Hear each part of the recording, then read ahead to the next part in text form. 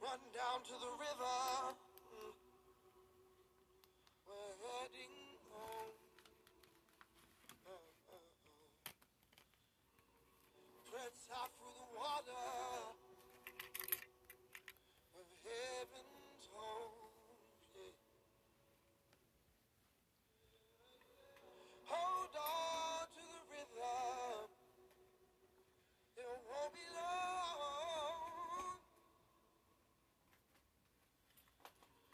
My Lord is waiting with open arms. Oh, freedom. Won't wait till my people are free. Yeah. We cry freedom. Hope these chains won't carry me. Yeah. Oh, freedom. We cry, we cry, we cry, we cry. Oh, freedom.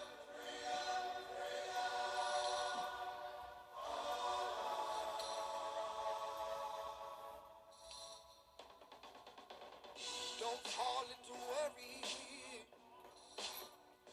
Our time is now. Oh, hey, spent too long in our sorrows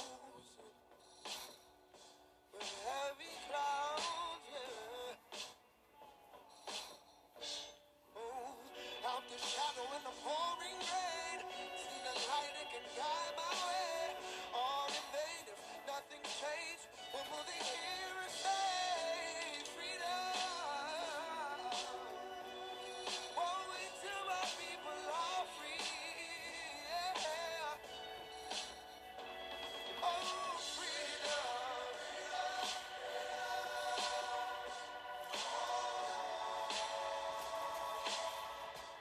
Oh, oh, freedom.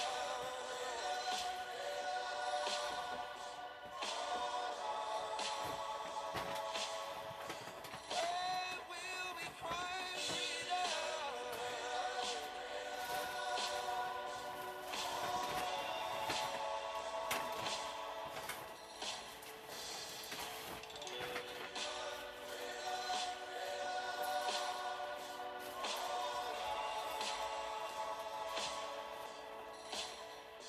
Oh, freedom.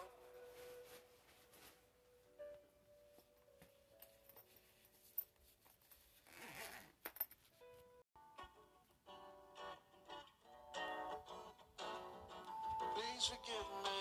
Please forgive me. Lord, forgive me. Lord, forgive me. All my sins. Please forgive me. Please forgive me. Lord, forgive me. Lord, forgive me. All my sins. Say what? What a man gotta do, what a man gotta do. I ain't even next to be here like this. So crazy. Yeah, yeah. She's so crazy. She's so crazy. I ain't even asked to be dangerous like this. Yeah, yeah. But I've gotta survive. Please forgive me. Please forgive me. Lord, forgive me. Lord, forgive me. All my sins. Please forgive me. Please forgive me. Lord, forgive me. Lord, forgive me. All my sins. What a man gotta do, what a man gotta do. You know the game get tricky, but real G's find a way. Sleep with my eyes open, pray the streets don't take me. I've been calculating daily, niggas telling Doogie selling shit crazy, shit changed. But this lifestyle made me. But this pain really made me cool down. I've been going so hard, I cannot stop now. Cause a man gotta do what a man gotta do. Stand for something, my nigga, don't just fall for the foolery. Girls in the jewelry, even made men get hit. Nights like this, I sit back and reminisce. I am not perfect, I've been living life sinning. Putting in work every day and never quit. Please forgive me. Lord, forgive me. Lord, forgive me. All my sins. All my sins. Please forgive me. Please forgive me.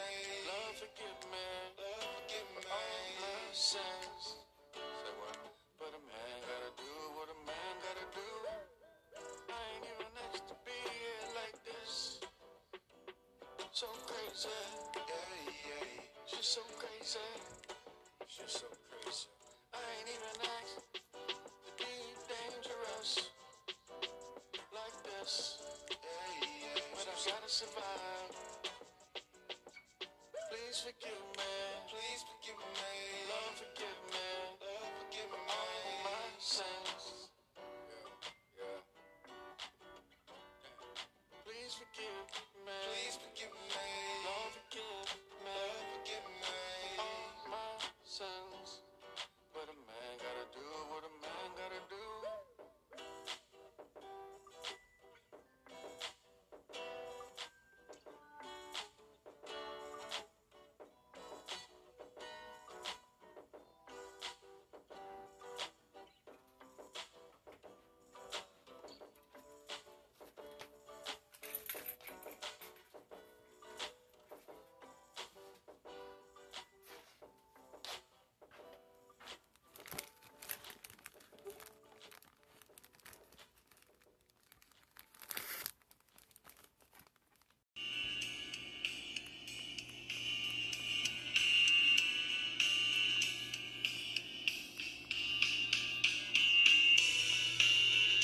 You're listening to the Naked Bible Podcast. To support this podcast, go to www.nakedbibleblog.com.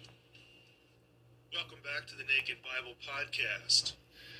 In the last podcast episode, I noted the confusion that can be created in the minds of readers of the Belgic Confession. Confusion over the gospel due to statements that appear to connect baptism with salvation in some way. This time, as we continue talking about baptism, we'll look at the Heidelberg Catechism. It's important to keep in mind that the reason I'm doing this is that I've had lay people read these documents and emerge very confused. They know the gospel going in and are left wondering why in the world the creeds say what they do coming out. They read clearly on the gospel in one part, and then they say things about baptism that sound like they violate the gospel.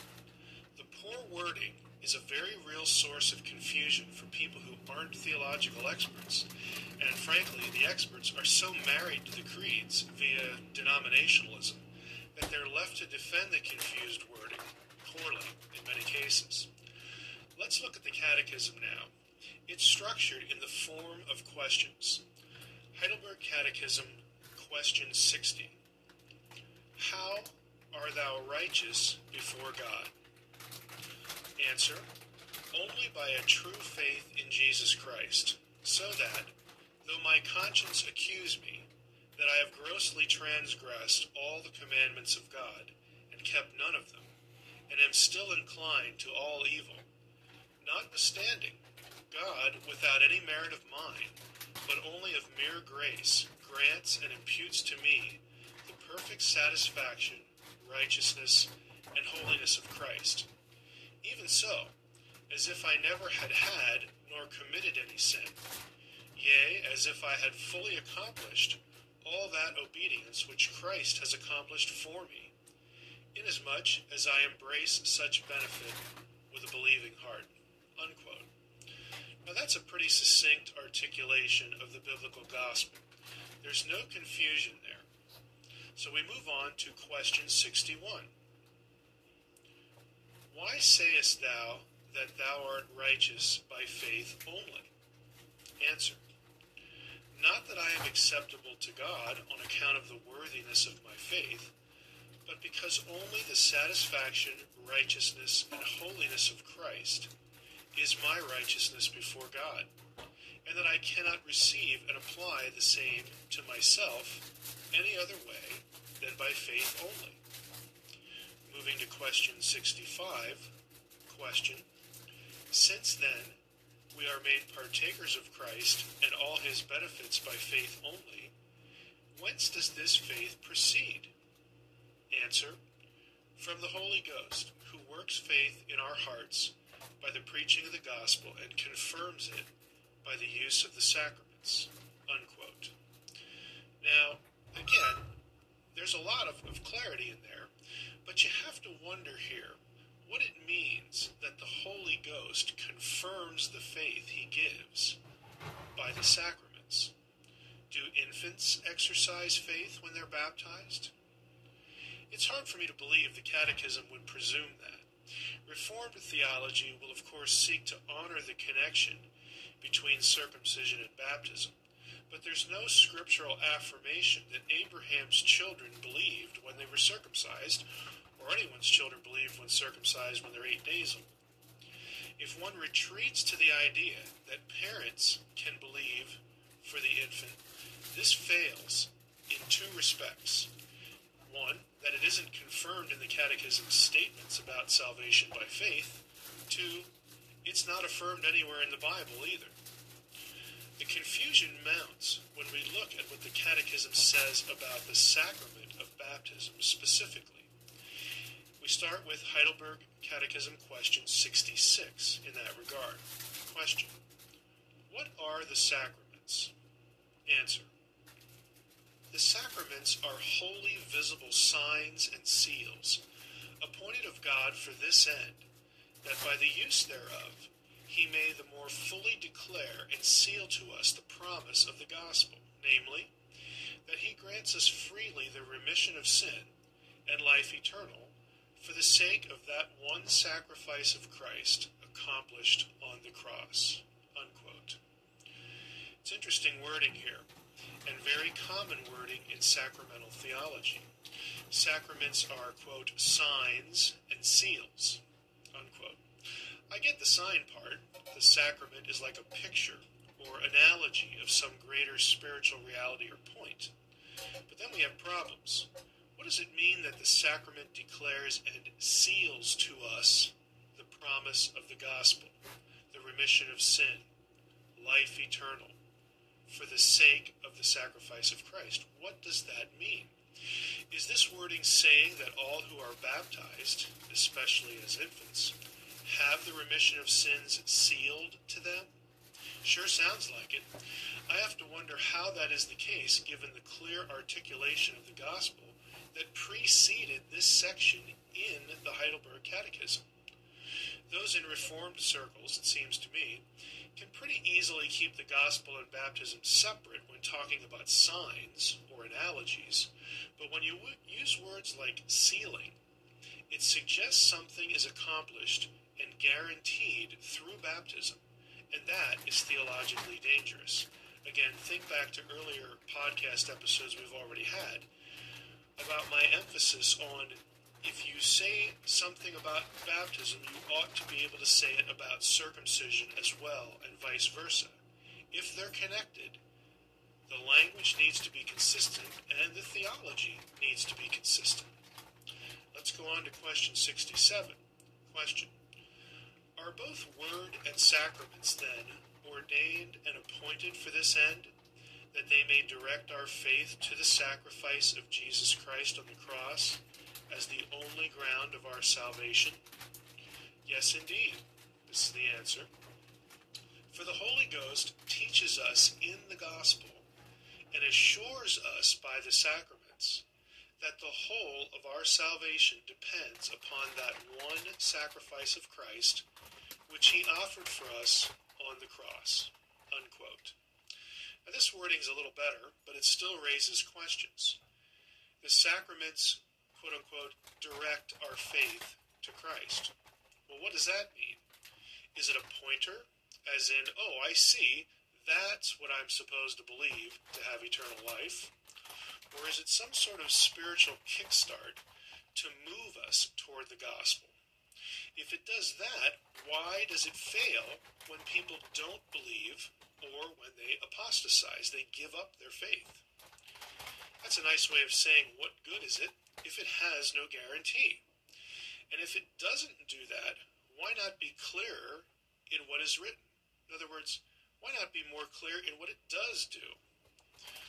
On to question 71 in the Catechism. Question: where has Christ promised us that he will as certainly wash us by his blood and spirit as we are washed with the water of baptism? Answer: in the institution of baptism, which is thus expressed, quote, go ye therefore and teach all nations, baptizing them in the name of the Father, and of the Son, and of the Holy Ghost. Matthew 28:19. And also, another verse, he that believeth and is baptized shall be saved, but he that believeth not shall be damned. Mark 16:16. This promise is also repeated where the scripture calls baptism, quote unquote, the washing of regenerations and the washing away of sins. Titus 3:5, Acts 22:16, unquote.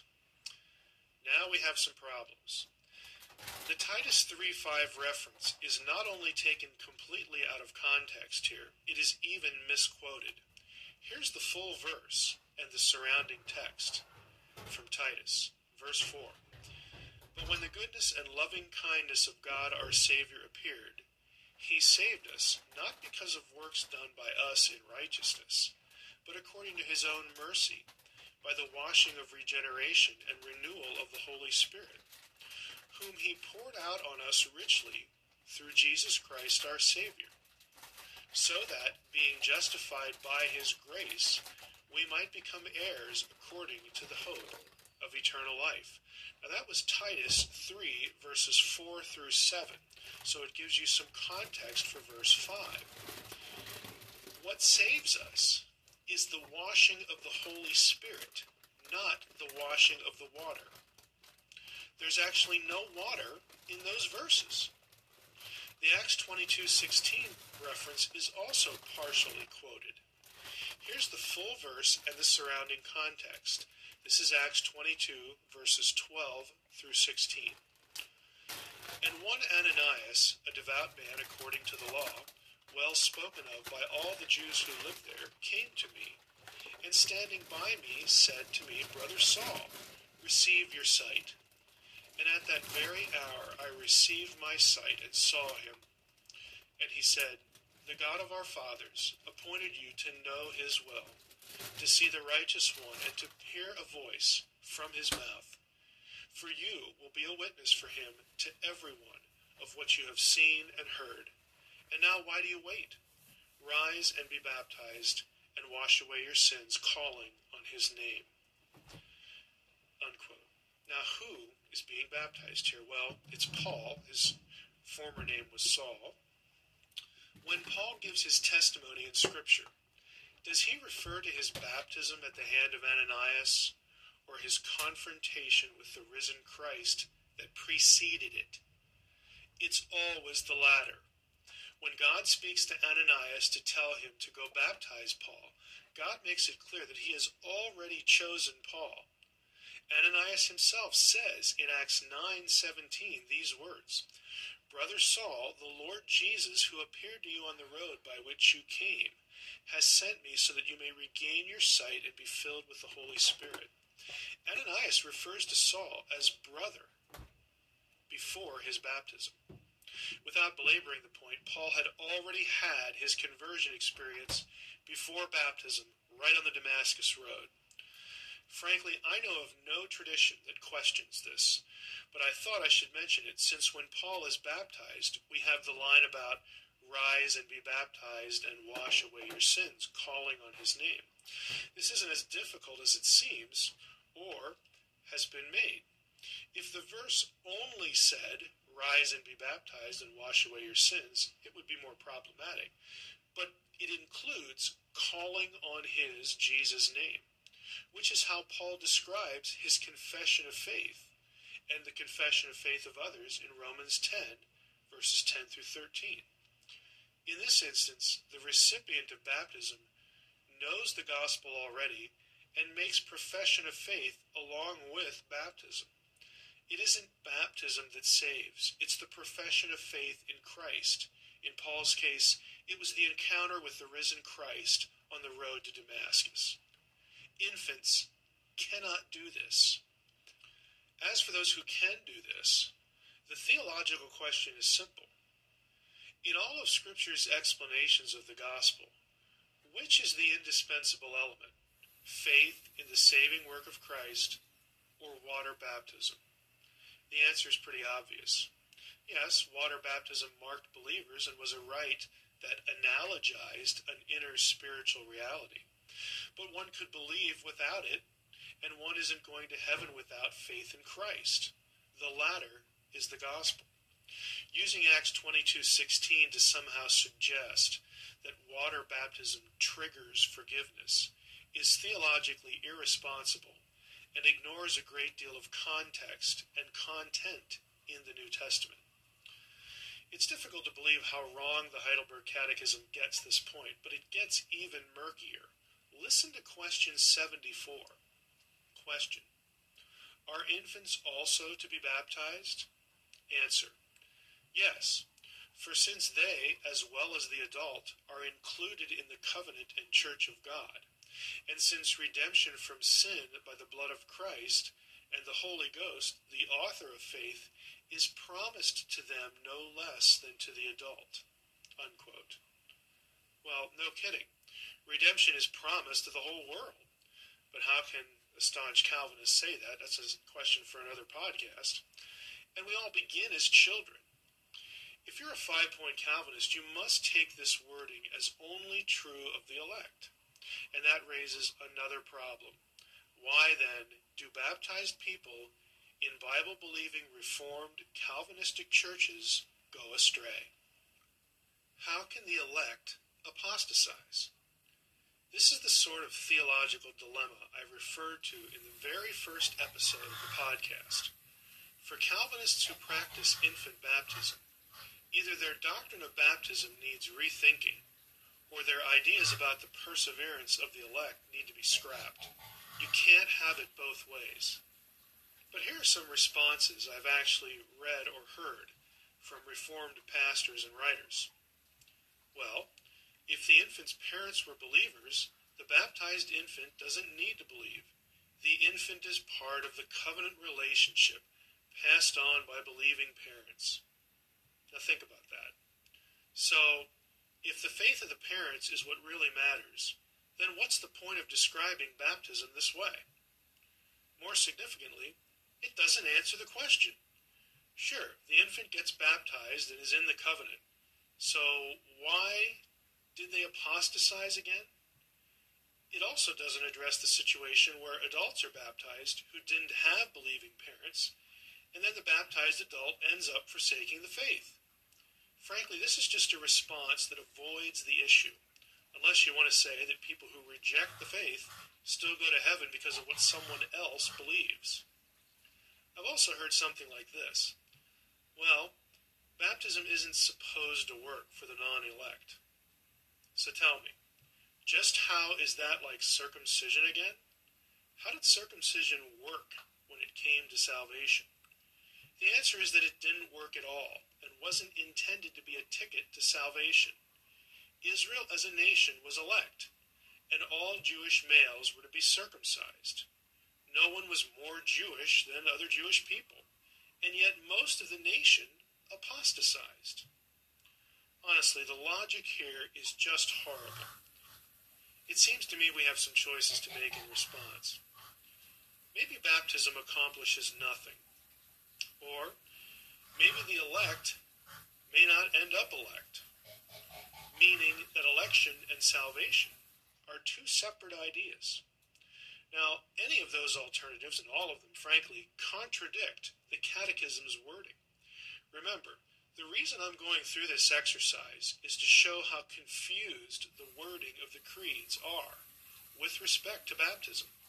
They are confused because they fail to recognize the need to say only about baptism what one can coherently and biblically say about circumcision. Once you blow that assignment, your thinking is going to be hopelessly muddled and inconsistent. And unfortunately, it doesn't get any better with the Westminster Confession. That's the one we'll be taking a look at in the next episode of the Naked Bible Podcast.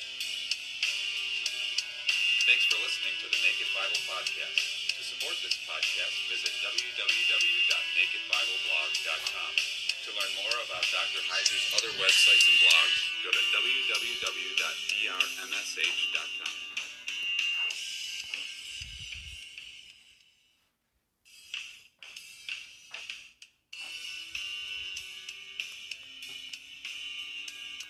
You're listening to the Naked Bible Podcast. Support this podcast at nakedbiblepodcast.com and click on the support link in the upper right-hand corner. If you're new to the podcast and Dr. Heiser's approach to the Bible, click on New Start Here at nakedbiblepodcast.com. Welcome to the Naked Bible Podcast, episode 403, Revelation Q&A, part 4. I'm the layman, Trey Strickland, and he's the scholar, Dr. Michael Heiser. Hey, Mike. How you doing? No, still doing well. I can say that because we're just doing what we have to do here. We're kind of in a routine now. I mean, I thrive on routine normally. But, when you're thrown into this set of circumstances, it helps to have a routine. Otherwise, you just sort of sit around and, I don't know, watch The Voice or something. We don't want to get to that point where... Is that what y'all watch? No. Do y'all have a TV show? Like, is there a Heiser TV show? My wife asked me the other day if I was depressed or like if I was giving up because I'm watching more TV. See, I don't watch TV, but now I'm at home, and so sometimes I'm not mentally alert enough because of medication to like do anything productive. So I'll watch TV. You just sort of go on autopilot. Yeah, but she's like interpreting. Yeah, she's like interpreting this as a surrender. What's happening to you? You're watching TV all of a sudden. Well, are you just watching random stuff, or do you have like something you're actually watching? When I turn it on, I'll look for National Geographic. I like the Life Below Zero shows. But if those aren't on, it's like I'm just kind of stuck. Yeah. I'm surely not watching Ancient Aliens. Science Channel once in a while will have something good on, but no, I'm not doing the British baking shows and The Voice, and I need an intervention then. I need to have somebody come and rescue me. Yeah, I love TV. You've got to just go veg out and get those alpha waves going every now and then. It's good to unwind. So it's disturbed my wife. Yeah, that would be disturbing. All of a sudden, now you're just a couch potato. Well, it's so out of character, because my weeks are like 60 to 70 hours of working on something. I'm always working on something, But this has slowed me down. I'm about 50% productivity, which means I'm getting a good 30 to 40 hours of something in. But the fact that I'm not always engaged, that I'm actually, I've become passive in watching TV. It's disturbed my wife a little bit. Well, it's probably good for you to slow down a little bit. You need a little break. Enjoy it while you can, because I'm sure once you're at full strength, you're going to go right back. Yeah, I just thought it was funny, we're okay here. It's just, I'm sorry. I have to. I can't be on the offensive all the time anymore. So. All right. Well, let's put you to work here, at least on this. Yeah, really. Questions here, Mike. We still got a few more comments left over from our 400th celebration. We're going to keep the party going here, and it's from the Terry family in Brazil, Indiana. He says, Terry says, we are Heiserites. Been listening to you guys' show religiously for the last 3 years and a half. So 3.5 years. We appreciate that from the Terry family. Well, there's some dedication. Yeah, thank you. All right, Alan has a first question. Dr. Heiser insists that angels don't have wings. Since angels are spiritual beings, are they limited in form? In the Bible, they sometimes are represented as men or even stars. Why couldn't they have wings? Philo of Alexandria says the Greek god Mercury had wings on his ankles because he was a swift messenger from the gods. Couldn't the angels of Revelation be seen as messengers from God? Well, with all due respect to Philo, I don't really care what Philo says about the god Mercury. All these things, the fact that they're spiritual beings means they don't have any form, that we would recognize. If you're a spiritual being, you're by definition, by nature, disembodied, or at least, you don't have embodiment like we are familiar with it. So all of these descriptions are really about designating attributes or point of origin. The fact that angels descend tells you that they're from heaven. Heaven is up there, okay? Even though we know theologically that heaven doesn't have spatiality. It doesn't have latitude and longitude. Okay, it's not a contained, physical space in any sense. But yet we have to use language, the language of spatiality to even talk about it. And it's the same thing for the beings that inhabit the spiritual world. They have, some sort of embodiment, because they're visible to the eye. They're written as though they appear in certain ways. But we have to remember that all of this, it's not like an ontological description of an angel. And, I'm not willing to make up details that aren't in the Bible. The fact is the Bible never describes angels as having wings, period. So I'm not going to add to it. So I can, rather than saying I insist that angels don't have wings, let's go with the correct statement that says that Scripture doesn't ever describe them with wings. And so we shouldn't conclude that they do have wings. And again, even these passages that have ascending and descending, even those will lack the wings description. It has the ascent and the descent, but it's just designed to tell us where a being comes from, in this case heaven, to earth. It doesn't say that any wings were flapping. They could just be floating for all we know, or just descending. And it's the same language used at the second coming. I doubt when Jesus comes back that he grew wings, okay, in order to descend. And the same thing for us when we ascend, to the spiritual world. Again, it just means we leave our earthly plane and we go up there. We go up there where God lives, the heavens, the heavenly place, the heavenly realm. We're not growing wings to do that either. These are metaphors, okay, that try to get us to at least be able to conceptualize beings who are not like us in some pretty fundamental ways by using language that's familiar to us. It's not an easy task. It's a very difficult task. And this is how the biblical writers accomplish it. Now, when we do have supernatural beings interact with people in biblical stories, like the angel of the Lord, you don't see the angel of the Lord ever described with wings. You don't see an angel ever described with wings when they interact with people. Rather, they look like men. And for me, the best instance of this is the incident at Sodom and Gomorrah with Lot. Okay, if they had wings, Lot would have noticed that. But he describes them as men because that's what they look like. Now, when they do something that men can't do, like strike the city blind, well, then he kind of knows, okay, these aren't normal guys. And the text will call them angels in Revelation 19. Or not Revelation 19, Genesis 19. But, I'm just not willing to add details, where they're not, part of the text of Scripture. It's as simple as that. I'm not a special interest group opposed to Wayne Bay. Opposed to adding details that aren't there and pretending they are. It's not. It's not part of the picture. Bill has a question about Revelation 6:2, and it reads in the ESV, "And I looked, and behold, a white horse, and its rider had a bow, and a crown was given to him, and he came out conquering and to conquer." So Bill's question is about the word bow. I do not remember a single commentary reference to this bow being anything but a weapon of war, and it is common to also mention that this rider lacks arrows for this bow. But the Blue Letter Bible says that this is that word, and it means toxin. From the base of G5088, a bow, apparently as simple as fabric, bow. I have looked for simple fabric bows from the time of Jesus and have not been able to find anything that flips my switch. I would appreciate any light you could shed on the word toxin equals bow. Sure. Yeah. Again, Revelation 6:2, I don't think we need to read it again, but we have a rider with a bow, and there is no mention of the arrows. We'll get back to that in a moment, but the Greek word is toxin.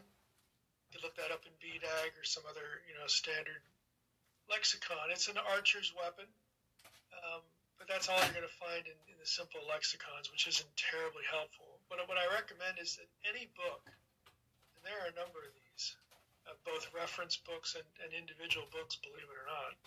Any book on Greco-Roman or Second Temple military gear or warfare would include discussions and descriptions of the toxin. So if you Google, for instance, the words archery, ancient Greece, but I recommend using Google Scholar for that search, you're actually going to find some free studies on Greco-Roman, Greek archery, their weapons of warfare. It'll get into these full descriptions of what the particular weapon was, what it was made of, how it was used, who used it, so on and so forth. Some scholars, interestingly enough, if you do that, you'll find that there is something of a disagreement about the word itself. Toxin, some think that it's not a native Greek word, some think it's a loan word from Scythian. And so you will find studies of painted pottery, this familiar sort of Greek pottery, that will talk about the warriors in the pottery actually being Scythians or modeled after Scythians. And part of that discussion is the bow that is depicted. So this is what's behind this notion that maybe toxin is a word brought in to Greek from the outside through specifically these archers from Scythia. Who knows? I mean, you can evaluate that as you want, but I would recommend running that search.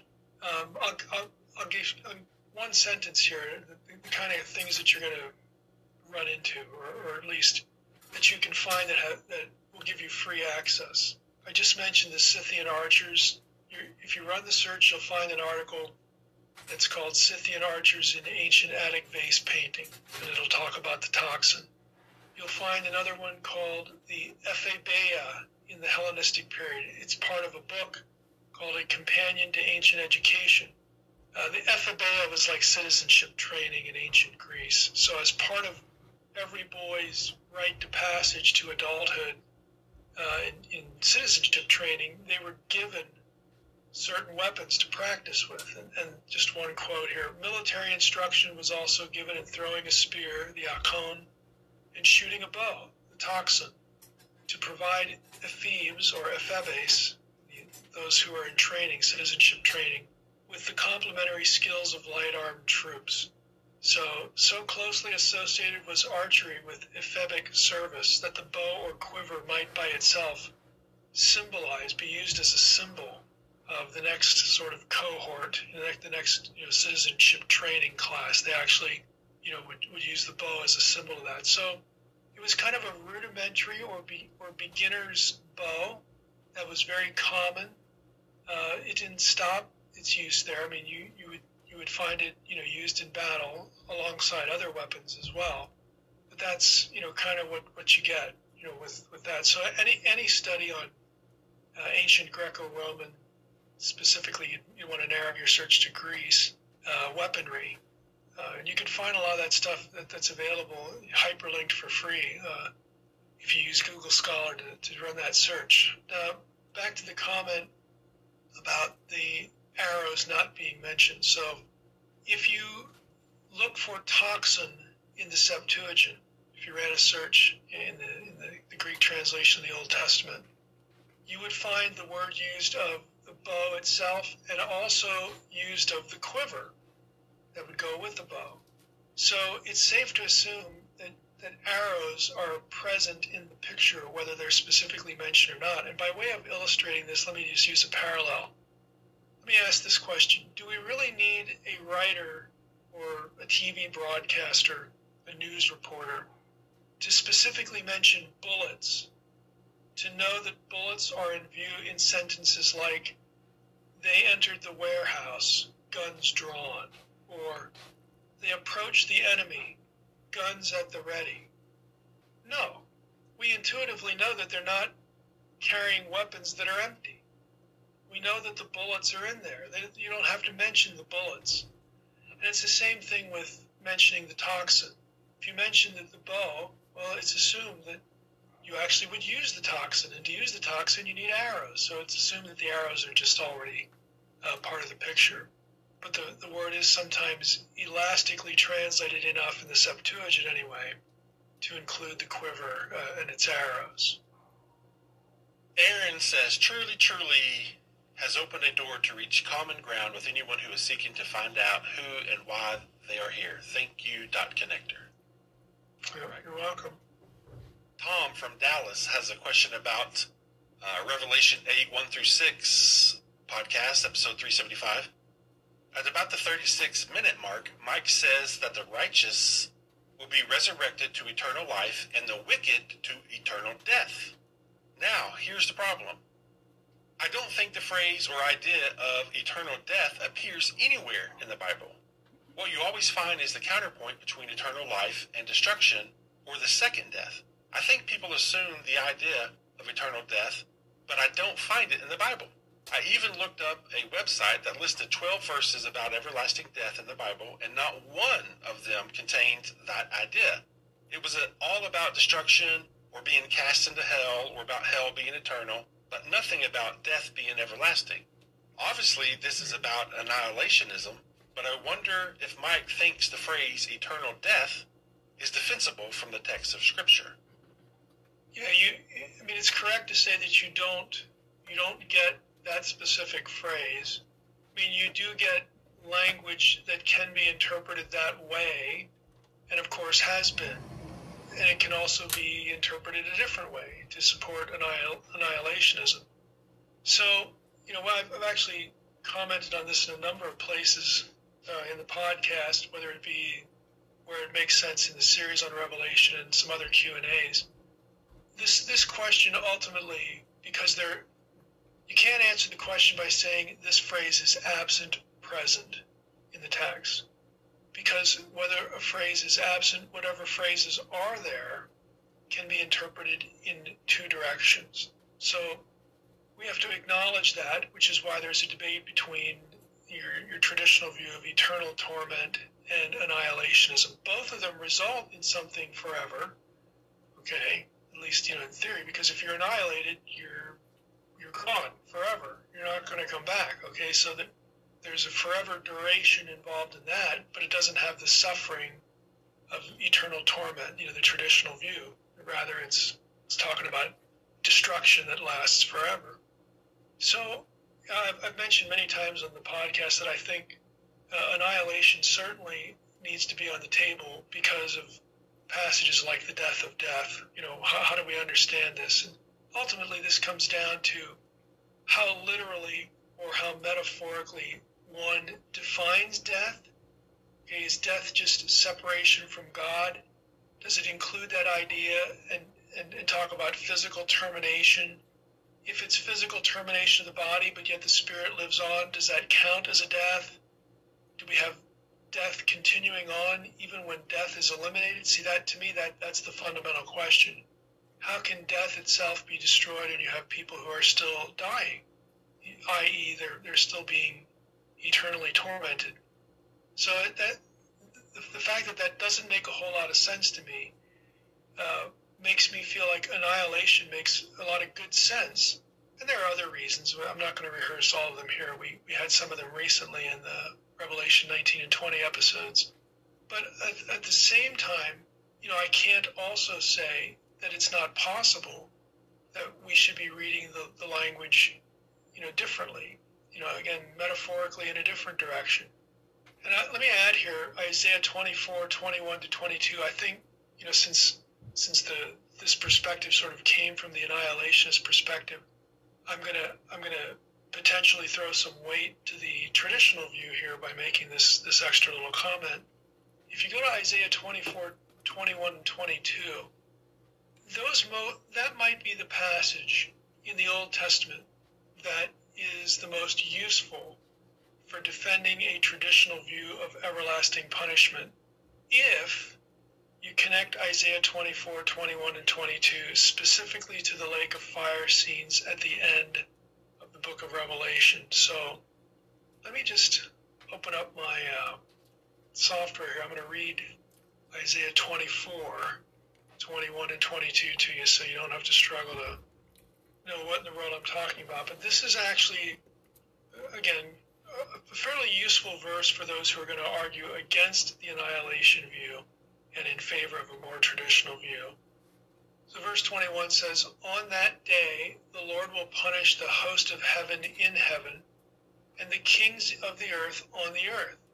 They will be gathered together as prisoners in a pit. They will be shut up in a prison, and after many days they will be punished." That's ESV. And we have a judgment both of God's earthly enemies at the day of the Lord, and also judgment in the spiritual world, God's spiritual enemies, again, in the day of the Lord. This is what the passage is about, Isaiah 24. So, now, if you look at that, depending on how you translate "for many days," okay, so let's just go back here, or "after many days they will be punished." In verse 22, if you translate it "after many days," then it's a little bit clunky. Literally in the Hebrew, it's "from many days," and you can translate this to say something like "for many days." So let me just read it again. So we have the earthly enemies punished, the spiritual enemies punished. Verse 22, "They will be gathered together as prisoners in a pit." Think lake of fire scene. "They will be shut up in a prison," okay? And then comes the line.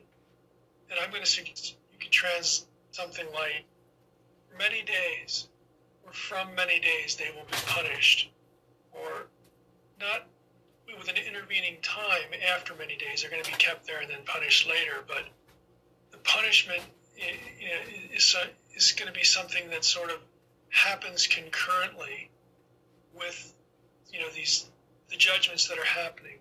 So the idea of them being punished from many days, or even after many days, you could massage your interpretation here, would be that the day of the Lord has been waited for a very long time. When it happens, the bad guys, both ethereal and physical, are going to be gathered together. They're going to be punished, and that's going to wrap things up in one event, in a climactic eschatological event that we've been waiting for eons, okay? Or it could take about a certain amount of time. We're not told in the book of Revelation. In other words, there's things you can do with Isaiah 24, 21, and 22 to have some sort of duration going on here before a final annihilation. But you can certainly massage Isaiah 24, 21, and 22 to be consistent with an annihilationist perspective as well. I'm just saying that in this question, ultimately, you have to look at verses like this one from Isaiah 24. You have to look at the lake of fire scenes in Revelation 19 and 20, these episodes that are described. We have to take comments from 1 Corinthians 15 about the death of death. You have to define what death is. Is it physical termination only? Is it termination of your spirit? Is it just separation from God, and more metaphorically? You have to answer all these questions, because the question, the way it led off, is correct. You don't get specifically a phrase like eternal death in the text of Scripture. You get eternal life, and then there's this alternative. And the alternative might be, quote-unquote, eternal death, even though that phrase doesn't appear. Or it could be destruction, and the results of the destruction are enduring. They're never reversed, and therefore they are eternal.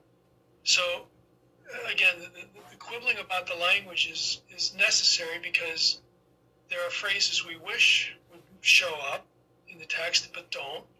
And the stuff that does show up in the text can be taken really two fundamentally different ways, depending on how you massage a few things, including Old Testament passages. So this is why I say I think both views should be on the table, but annihilation should certainly be given consideration, because it may very well be the one that makes the most sense. But I can't exclude the other. I can't just say that that's flim-flam or something like that, because there are ways to get there and argue that perspective. John from Salina, Texas, has our next question, and in chapter 10 episode, Revelation chapter 10 episode, we see the Old Testament references for the mighty angel. Another visual concept stood out to me about the angel, and that is that he was standing on the water or sea and land, similar to the Spirit hovering over the waters in creation, or Jesus walking on the waters. Does this water element connect to the Old Testament Jewish view of Yahweh in this passage, i.e. the creation narrative? Does the reference to the rainbow over the angel's head connect to this as well? The last part of that is the briefest. It really hasn't been a connection that anyone's argued for, probably because of the late entry, Genesis 9, of the rainbow in Genesis. In other words, if you'd have the rainbow present in Genesis 1, well, then you can sort of argue, connect it back to, creation.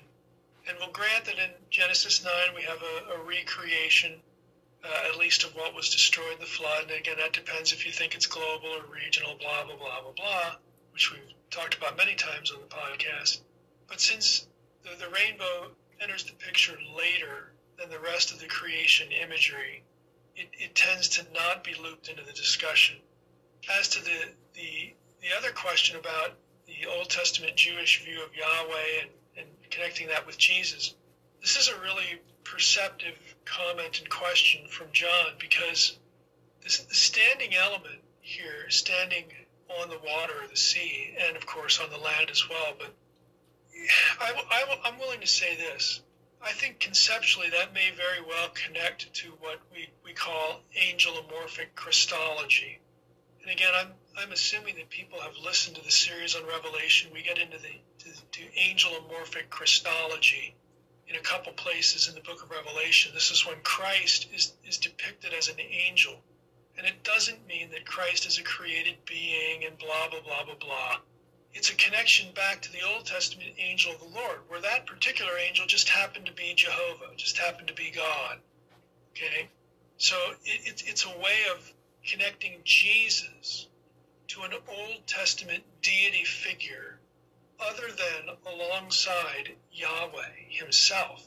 Because in the Old Testament you have two Yahwehs. You have Yahweh invisible and transcendent, and in the same scene sometimes, or separate, they're both separate and together depending on what passage you're in, you also have the angel of Yahweh, who is spoken of as though he is Yahweh. And again, for those who might just be flicking on the podcast for the first time, yes, I know that messenger formula in the ancient Near East has first-person grammatical language where that the messenger could sort of pretend or be considered to be the one who sent him. Yeah, I know all that. It's just too bad that in Genesis 48, 15, and 16, the angel says nothing. It's Jacob's assessment of the angel of the Lord, and it clearly connects grammatically with the verb form in verse 16. It connects the angel with Yahweh. It fuses them together. And there are other places where, the angel says, I am the God of Bethel. I mean, what else do you want him to say? If you were trying to keep them separate, you wouldn't do things like this in the text. But the point is they're not.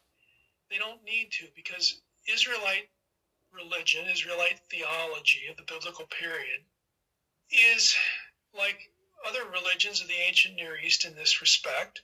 You can have a deity be more than one person at one time and in different places.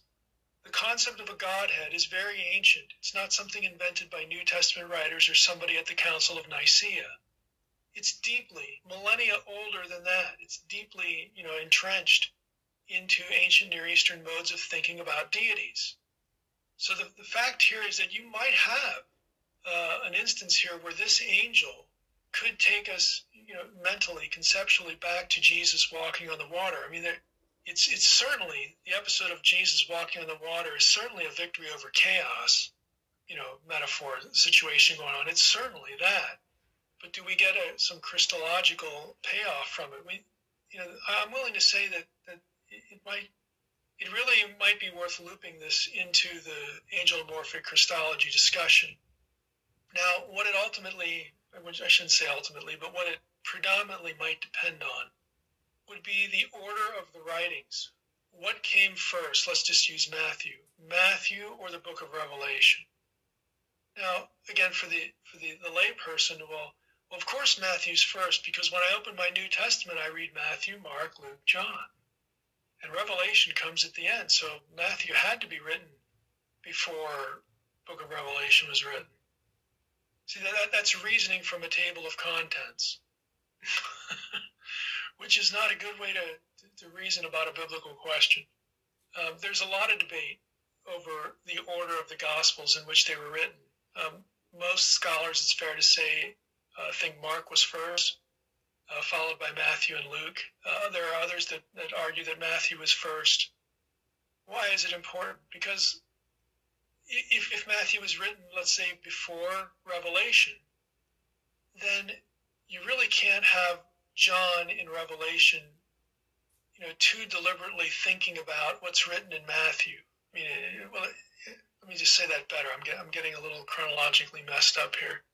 Was Revelation, at the time of the writing of Revelation, was Matthew around so that John could look at it or remember it or recall it and think, I've got an angel here treading on the sea. Maybe that's my way of talking about Jesus as being this particular angel in a victory over chaos. Well, if Matthew exists before Revelation, that becomes more of a possibility. If Matthew was only written after Revelation, then you have a different set of circumstances. To me, this would actually be the better one for angelomorphic Christology, because then you'd have Matthew taking an image here from the book of Revelation. Let's say Matthew was written in 180 or something, or after Revelation. Then you'd have Matthew going back to this angelic scene and connecting it that way, possibly with some of the other stuff in Revelation, thinking that his readers are going to know this material about the end and be able to connect those dots. So, all of this is speculation because we don't know for sure what was written first and what came next and all this sort of thing. We tend to think that Matthew was written during Matthew's lifetime. He would have been dead, by this time. John is the last apostle to survive. And we know that because Jesus tells us that's the way it's going to play out. So when scholars talk about the authorship of a gospel, they're both talking about the initial author and then its final editorial compilation. And in Matthew, that's a relevant question. In all the books, it's a relevant question because I think, it's easier to demonstrate from Matthew. Matthew is famous for having chiasms everywhere. Okay, did Matthew do all those on his own up front, or at least some of them parts of editorial hands to make one part of the book connect with another part of the book, or to highlight some thought in Matthew that maybe the same episode in Mark doesn't highlight? In other words, who's making these decisions? Is it Matthew as the original writer, or is it some later scribal hand assembling Matthew's material, for posterity? We just don't know. We don't know how much of this activity went on. We don't know who did it. But it's pretty safe to say that, some of it happens in some places. And so then the question becomes one of extrapolation. That's where you get into speculation. So in the Old Testament, a lot of this kind of stuff is much more easily discernible, like switches from the first to the third person that we've talked about in the podcast before when we get into this subject. It's a lot easier to see an editorial hand in the Old Testament, but the reasoning is simple and I think sound. If editorial activity in the Old Testament is part of how we should think about inspiration, well, then it's on the table for the New Testament as well. Again, that's a coherent conclusion to draw, but we don't know that it's actually true or to what extent. So that's a long, convoluted discussion of this one question, but the question is really an interesting one because of, again, the order of the writings, and I think again this is a possibility because of the C reference, but your argument for or against it would be strengthened in one respect or the other by knowing which came first, which was the chicken and which was the egg, and I don't think we're going to be able to nail that down anytime soon. Donnie says that he's come across some pagan allusions in Revelation, like 7 seals used to seal Roman legal documents, woman, child, dragon parallels, Egyptian and Greek mythology of Horus and Apollo, harlot riding the beast as a Greek myth on creation of Europe. Does this mean John wrote this for a Hellenistic Jewish audience or pagan audience? Well, the answer is he's writing to both.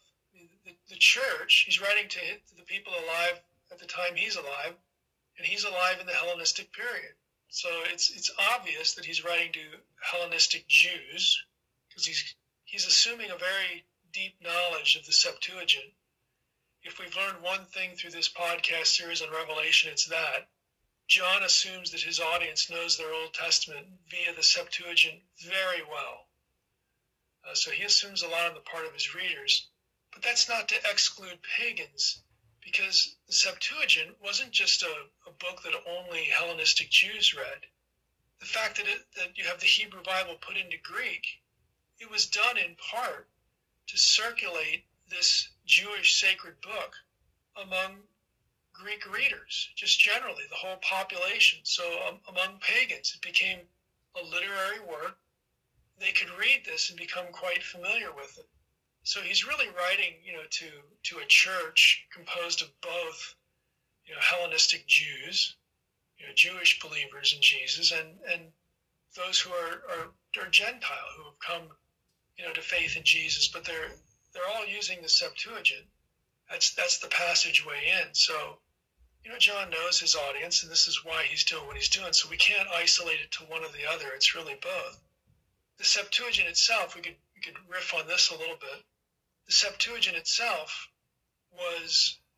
has Egypt as a provenance. This is where the work was done, at least according to the few sources that we have that might be relevant to how the Septuagint came to be.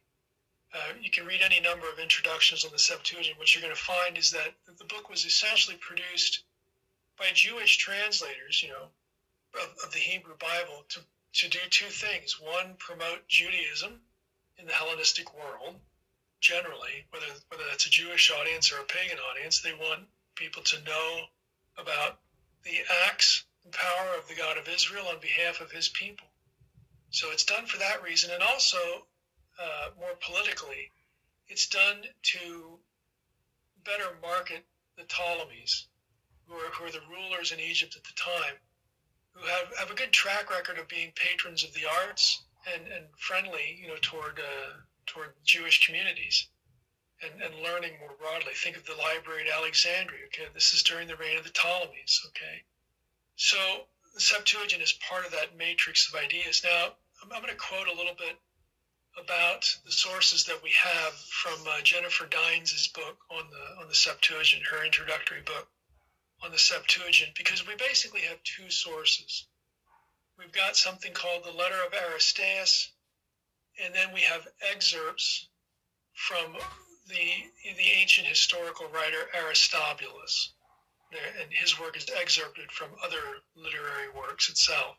So let me just read a little bit, and you'll know that, again, there's an Egyptian provenance to this, which would have opened the gate to exposing Judaism, exposing the Torah, the whole Hebrew Bible, more than the Torah, to a pagan world, to a Greek-speaking world, regardless of whether they were Jewish or not. So the Letter of Aristeas, about that source, Dines has a few things to say, just generally. She says, evidence begins to accumulate for the existence of many books of the Hebrew Bible in Greek from the mid-2nd century BC. By the end of the 1st century CE, wider collections were in circulation among both Greek-speaking Jews and Christians, some of them revised in various ways. By the time of the first nearly complete manuscripts in the 4th century, all the books of the Septuagint were established as scripture in the Christian churches, although within Greek-speaking Judaism, alternative versions, especially Aquila's, were also widely used. Now, let me just stop there. What she's saying is, by the 4th century AD, think of the great manuscript Sinaiticus, which included the Septuagint. By the 4th century AD, so we're talking here about the 300s AD, you have all of the Hebrew Bible in Greek, i.e. the Septuagint, accounted for. All the portions have been put into Greek. And that has become, by that time, the Old Testament of Christian churches everywhere, largely because it's a Greek-speaking world. And, Jews also used the Septuagint. It was discouraged. We've talked about this in relationship to the two powers in heaven being declared a heresy. But, they were aware there was a Septuagint. They used it. whether they should have or not, again, depending on their own community's direction, what was up to the individual. But there were different versions of the Septuagint, because it was getting copied, and the copies aren't identical or anything like that. It's the same issue with the Hebrew Bible and the Greek New Testament. And so one of the versions that we know of the Septuagint that departs a little bit from some other version of the Septuagint we know is called Aquila. There's Aquila's version, there's Theodotion, his version, and there's just something that would be called the Septuagint or Old Greek. Again, the terms overlap at some point. They overlap and yet are also distinct. So I don't want to turn this into a terminology class on the Septuagint. That'd be pretty boring.